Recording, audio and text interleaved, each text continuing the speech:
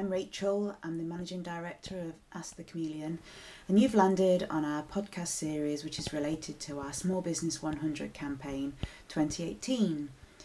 We recorded a number of different podcasts with a range of local entrepreneurs about being different, business tips, suggestions and advice. Thanks for listening and speak soon. I'm Rachel from Ask the Chameleon, and I've been lucky enough to be chosen as one of the Small Biz 100 for this year's Small Business Saturday campaign.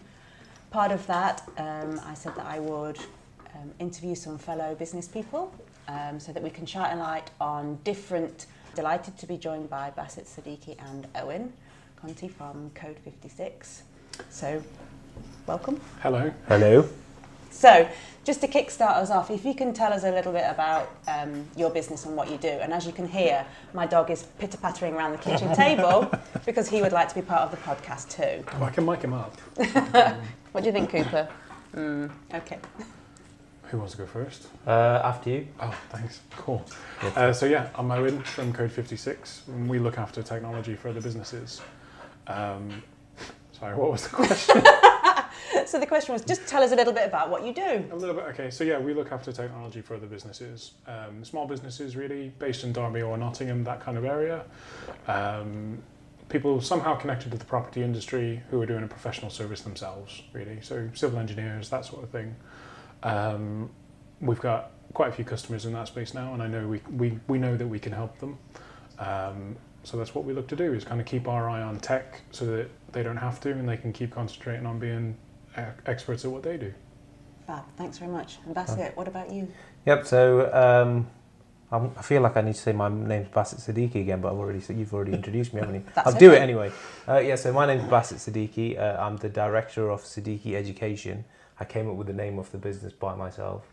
I literally took my surname and just put education at the end of it. And it's basically what it says on the box. I've been a teacher for 10 years, taught in secondary schools through Derby and Nottingham.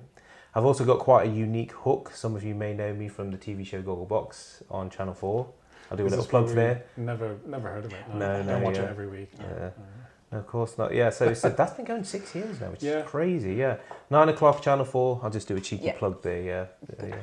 And so what I've done is I've combined my experiences and the contacts that I've made in the TV industry and my educational hat and created a business. And the main workshop that I'm going into schools and delivering nationwide is one called Let's Pitch It.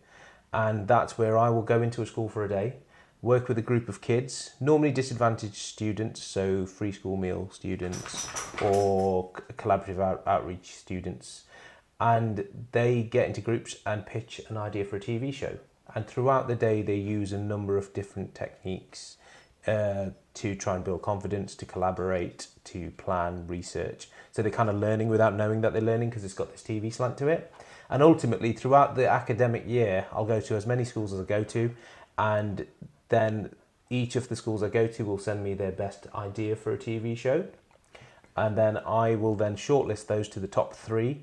And then it's kind of like, in X Factor, where all the judges are looking at all these faces, deciding whose is the best one. I'm just there by myself, looking at all these and going, which one? And then I just decide on the top 3 and send them over to the creator of Gogglebox, Tanya Alexander. She chooses the main one. And that school and the kids, it's usually 3 or 4 kids, will win a number of prizes. And one of the prizes this year, which is fantastic, is a trip to London to see the show being edited. Wow.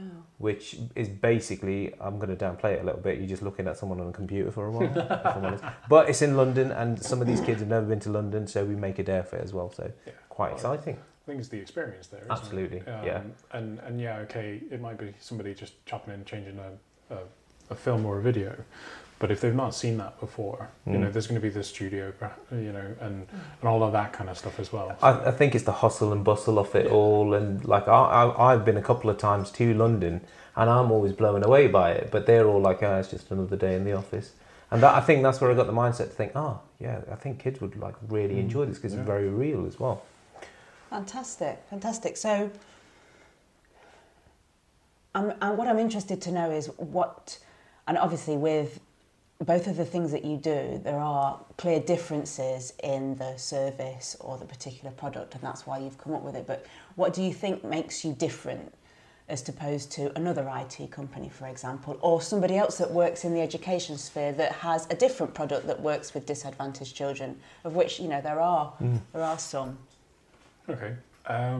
So I think for me, early on in my IT career, I ended up in a position where the company I was working for sold a fraud detection program.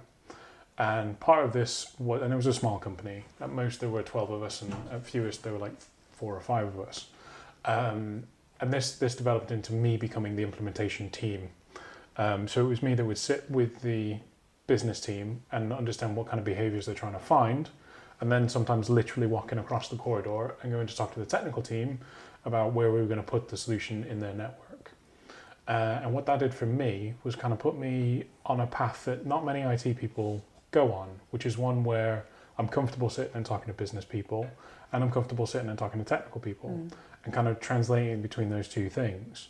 And I think that's probably my differentiator, if you like, is that I've got the technical skill, so I know what I'm doing.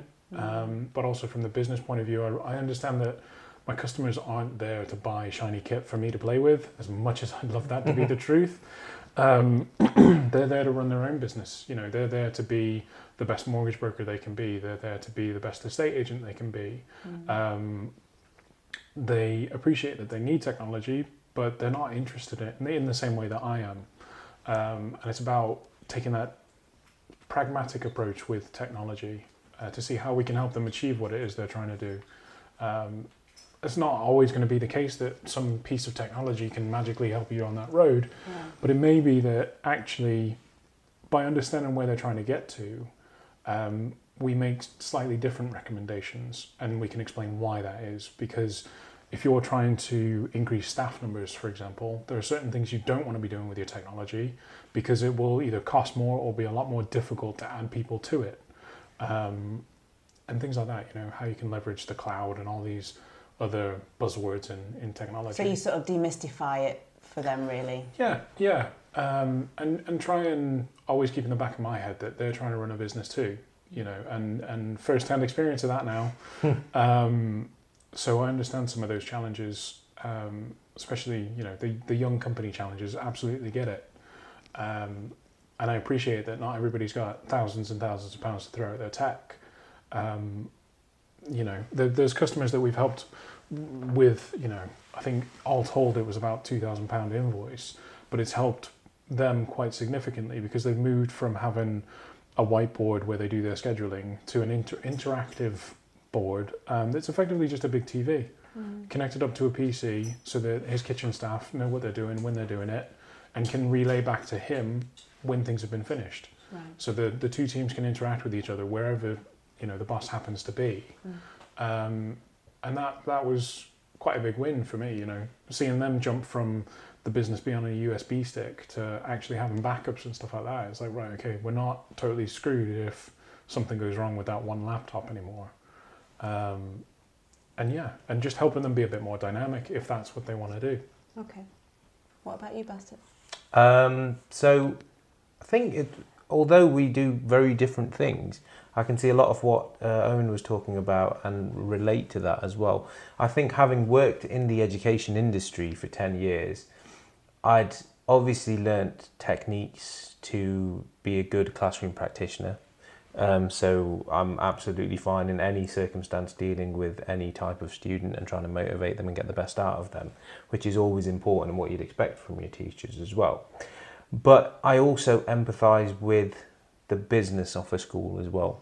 And I think that that's been really important when meeting up with schools and saying, look, guys, I know where you're coming from with regards to what pressures you have. And I think they've really appreciated that. And on the back of that, that's led to referrals and then repeat referrals as well, which has been really important for me. The major USP that I have, though, is obviously I am someone who's on TV. Now, the show in itself is a guy sitting there watching TV, and I assure them straight away, I don't just spend my time watching TV. I mean, it's pretty much 70% of what I do. Yeah. But there is I think it's the contacts that I've made in that as well, because the way that Gogglebox works, there's like a little mini studio that comes every week, and you get to talking to the sound technicians, you get talking to the camera guys, the producers, and then obviously because we've been on it for so long, we've struck up friendship with people who were originally researchers, who were the guys who were sitting there typing notes, and that's what they'd do in other jobs. For example, Big Brother, if you're sitting there, you're typing your notes on what people have said, highlighting key bits that are said there, and then they get promoted to a producer of the show, so a show producer, and then they get promoted to an edit producer. So there's a nice long line of experiences there that I can have words with them, conversations with them, podcasts like this, and kind of tap into that.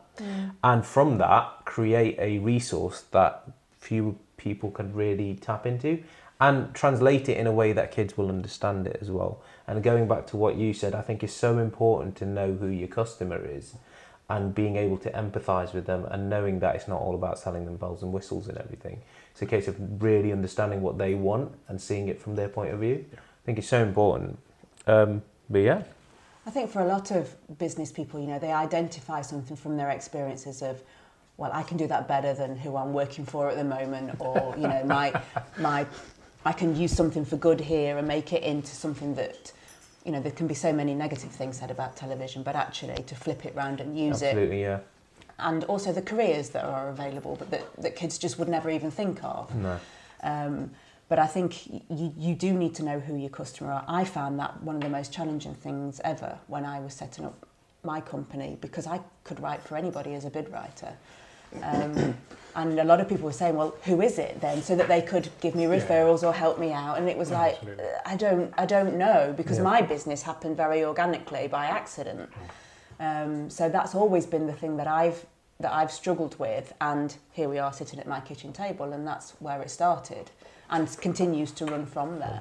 I think going back to your point there, you know, if you rewound the clock and asked me a year ago what my target market was, it would have been a lot more vague and not as kind of pointed, and that just comes through, you know, continuous improvement. And that's something that's big on my mind at the minute is, you know, okay, today's better than yesterday, tomorrow's going to be better than today, and, you know, sometimes it's about little steps, sometimes you can make a big giant leap, but yeah, absolutely. And it's about taking time to look back and say, right, okay, you know, I can talk about the property industry because I took that look at the list of customers that we've helped over the last 2 years, and it was like, okay, there is a pattern here. It's not that I've from day one known that I was going to be any good to the property industry. It just so happens that the people that we deal with who keep coming back to us are already connected there.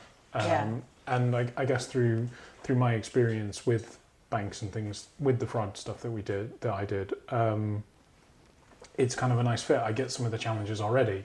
From a technical point of view, I'll be honest, the technical requirements aren't anything special.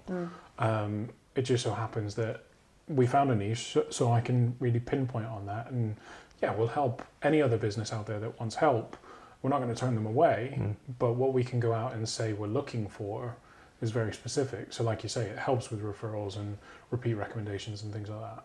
I think that helps with the controls sometimes. I don't know whether, sometimes I feel that because my business has happened so organically that, you know, it could all end tomorrow because I haven't been focused, I'm not proactively targeting things. So sometimes you think, well, I must clearly set everything out, I must have a business plan and I must follow it rigidly.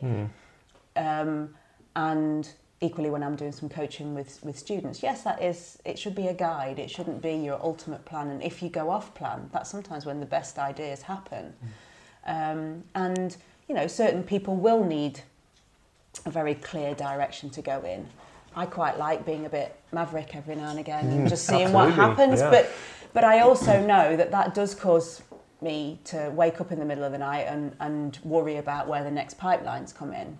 So I think if you can find the balance between that of some organic referrals that just come through and then specifically targeting certain sectors, then you can feel that you're sort of covering all bases, really. Yeah, I think I suffer from the same sort of thing where I get in my head too much, and it's just through having chats with people that go, you need to get out of your head so much, that does help. That winds you back in. You know, I talk about continuous improvement, but I get sucked into that same thing myself. Like, my marketing strategy is not that good. It's not that detailed. I don't really know what I'm doing. I've not made the most of this or that or whatever. But then, sometimes you just need to wind yourself back and go, right, okay, actually, yeah. When you're the boss, when you're doing everything, there's a lot to get done. You know, there's always stuff on my to-do list. There will forever be things on my to-do list, or a list of things that need to be done, I should say. It's not a to-do list, it's just a task list. But yeah, I think that's perhaps something that people don't talk about a lot, and maybe they should.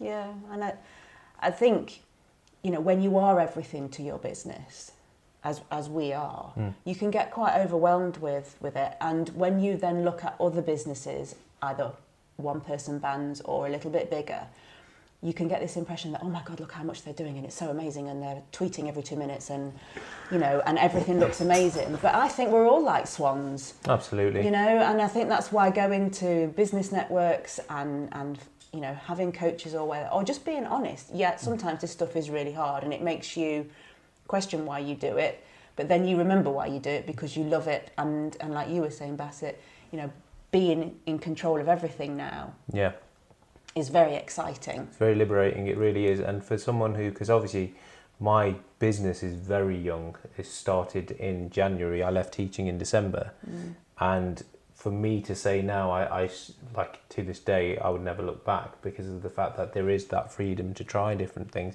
And don't get me wrong, I have those moments quite often where it's like, oh my God, what have I done?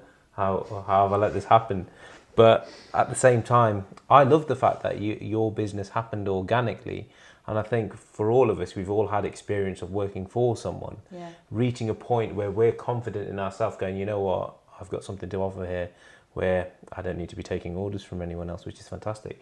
And I don't know whether I respect people or whether I think that they're crazy for those who just have a plan with not much experience in that industry and just go for it. And I think that, is that bravery or is that like kind of craziness as well? It's each to their own, I guess, because some will make an amazing success of that. But I think the fact that you've got your key demographic, your organic side, the way I look at it is I've got what I do, the Let's Pitch It workshop, that is kind of running itself, not completely steadily, but it's enough to that I know that it's looking after itself.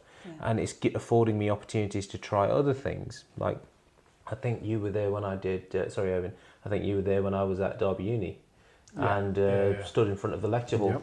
First time I ever stood in front of a lecture hall and done that. Cool. And I thought, you know what, I'm just going to go for it and try it because I've got to give this kind of stuff a go. And I absolutely loved it. And I love the fact that I've got the freedom to do that kind of stuff now as well. Yeah, I think you're right. It is, everybody's path is their own.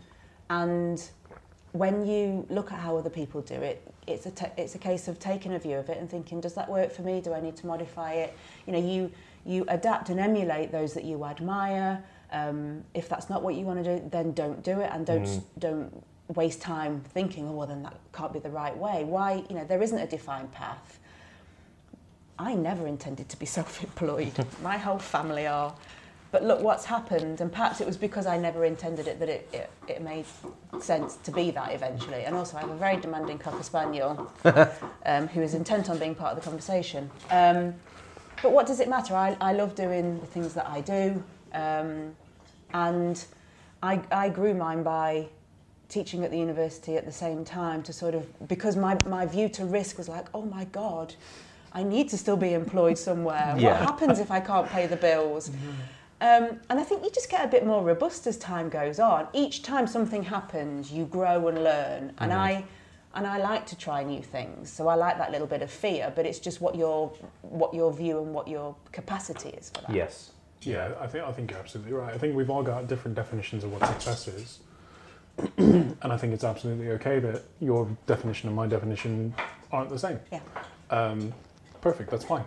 You know, and coming back to what you were talking about then, was I got asked at an event recently what my key to success was, and this was after chatting to the guy and telling him that, you know, we're looking at our second birthday, and he was like, so what's your key to success? And I was like, I don't feel successful. But then looking back on that, it kind of got me thinking, and I was like, well, okay, actually, I think my one rule, if I was to have one, is hang out with people that inspire you, and be somebody that they want to hang out with. Because if you do that, those people will change. You know, you'll look up to, you know, other different people along the way, and that's okay. You know, just don't be a dick about it. Sorry. That's fine. You know, but if you're constantly hanging out with people that inspire you, what's the worst thing that you're going to do? Pick up their bad habits? You know, you're going to pick up things, the way they experience stuff. And if you can be somebody that they want to be around as well, then it's a two-way thing. So it's not all take. No, and I think it boils down to just be helpful, if that makes sense. Yeah, that blew me away, that one. What's your key to success? Like, come on. I know, and it's when people say, when you say, oh, I run my own business, they're always like, oh, wow. And it's like, oh, yeah, okay. Because you forget, you know. It's like when I used to work for a charity for disabled people, and I used to show them around. We had an independent living centre, and they'd be like, oh, my God, this is amazing. And you're like, yeah, it is. Because over time, your senses become numb to it. Yeah. And that's why I think it's really important to enter things like the Small Business 100 and be part of Small Business Saturday, because everybody should be exceptionally proud of what it is they do day in, day out, because, you know, life can be short. You should enjoy, and you spend a long time at work, whether it's your own company or not, and I think you should be really happy in it. But I know that I can say that now because I've had a 20-odd year career doing other things, and I think for some of the students that I meet now, they're frightened that they have to get it right from the beginning, when we all know the mistakes are where you learn the most. Oh, absolutely, yeah. But I think we should be proud of what we do, and we should celebrate that, and also enjoy the fact that we all do it differently, and one size doesn't fit all. And just because we are smaller, or we work from the kitchen, or we go up and down the country, you know, doesn't mean that you're not an entrepreneur, not a business in that regard, and don't contribute a great amount to the local economy. Thanks for listening. For more information about Ask the Chameleon, please visit our website www.askthechameleon.co.uk. And for information about Small Business Saturday locally, we're running an event through Derby Hub and the University of Derby on the 1st of December from 10 till 12 noon. Free tickets are available from Derby Hub's website, www.derbyhub.co.uk. Thanks for listening. Bye.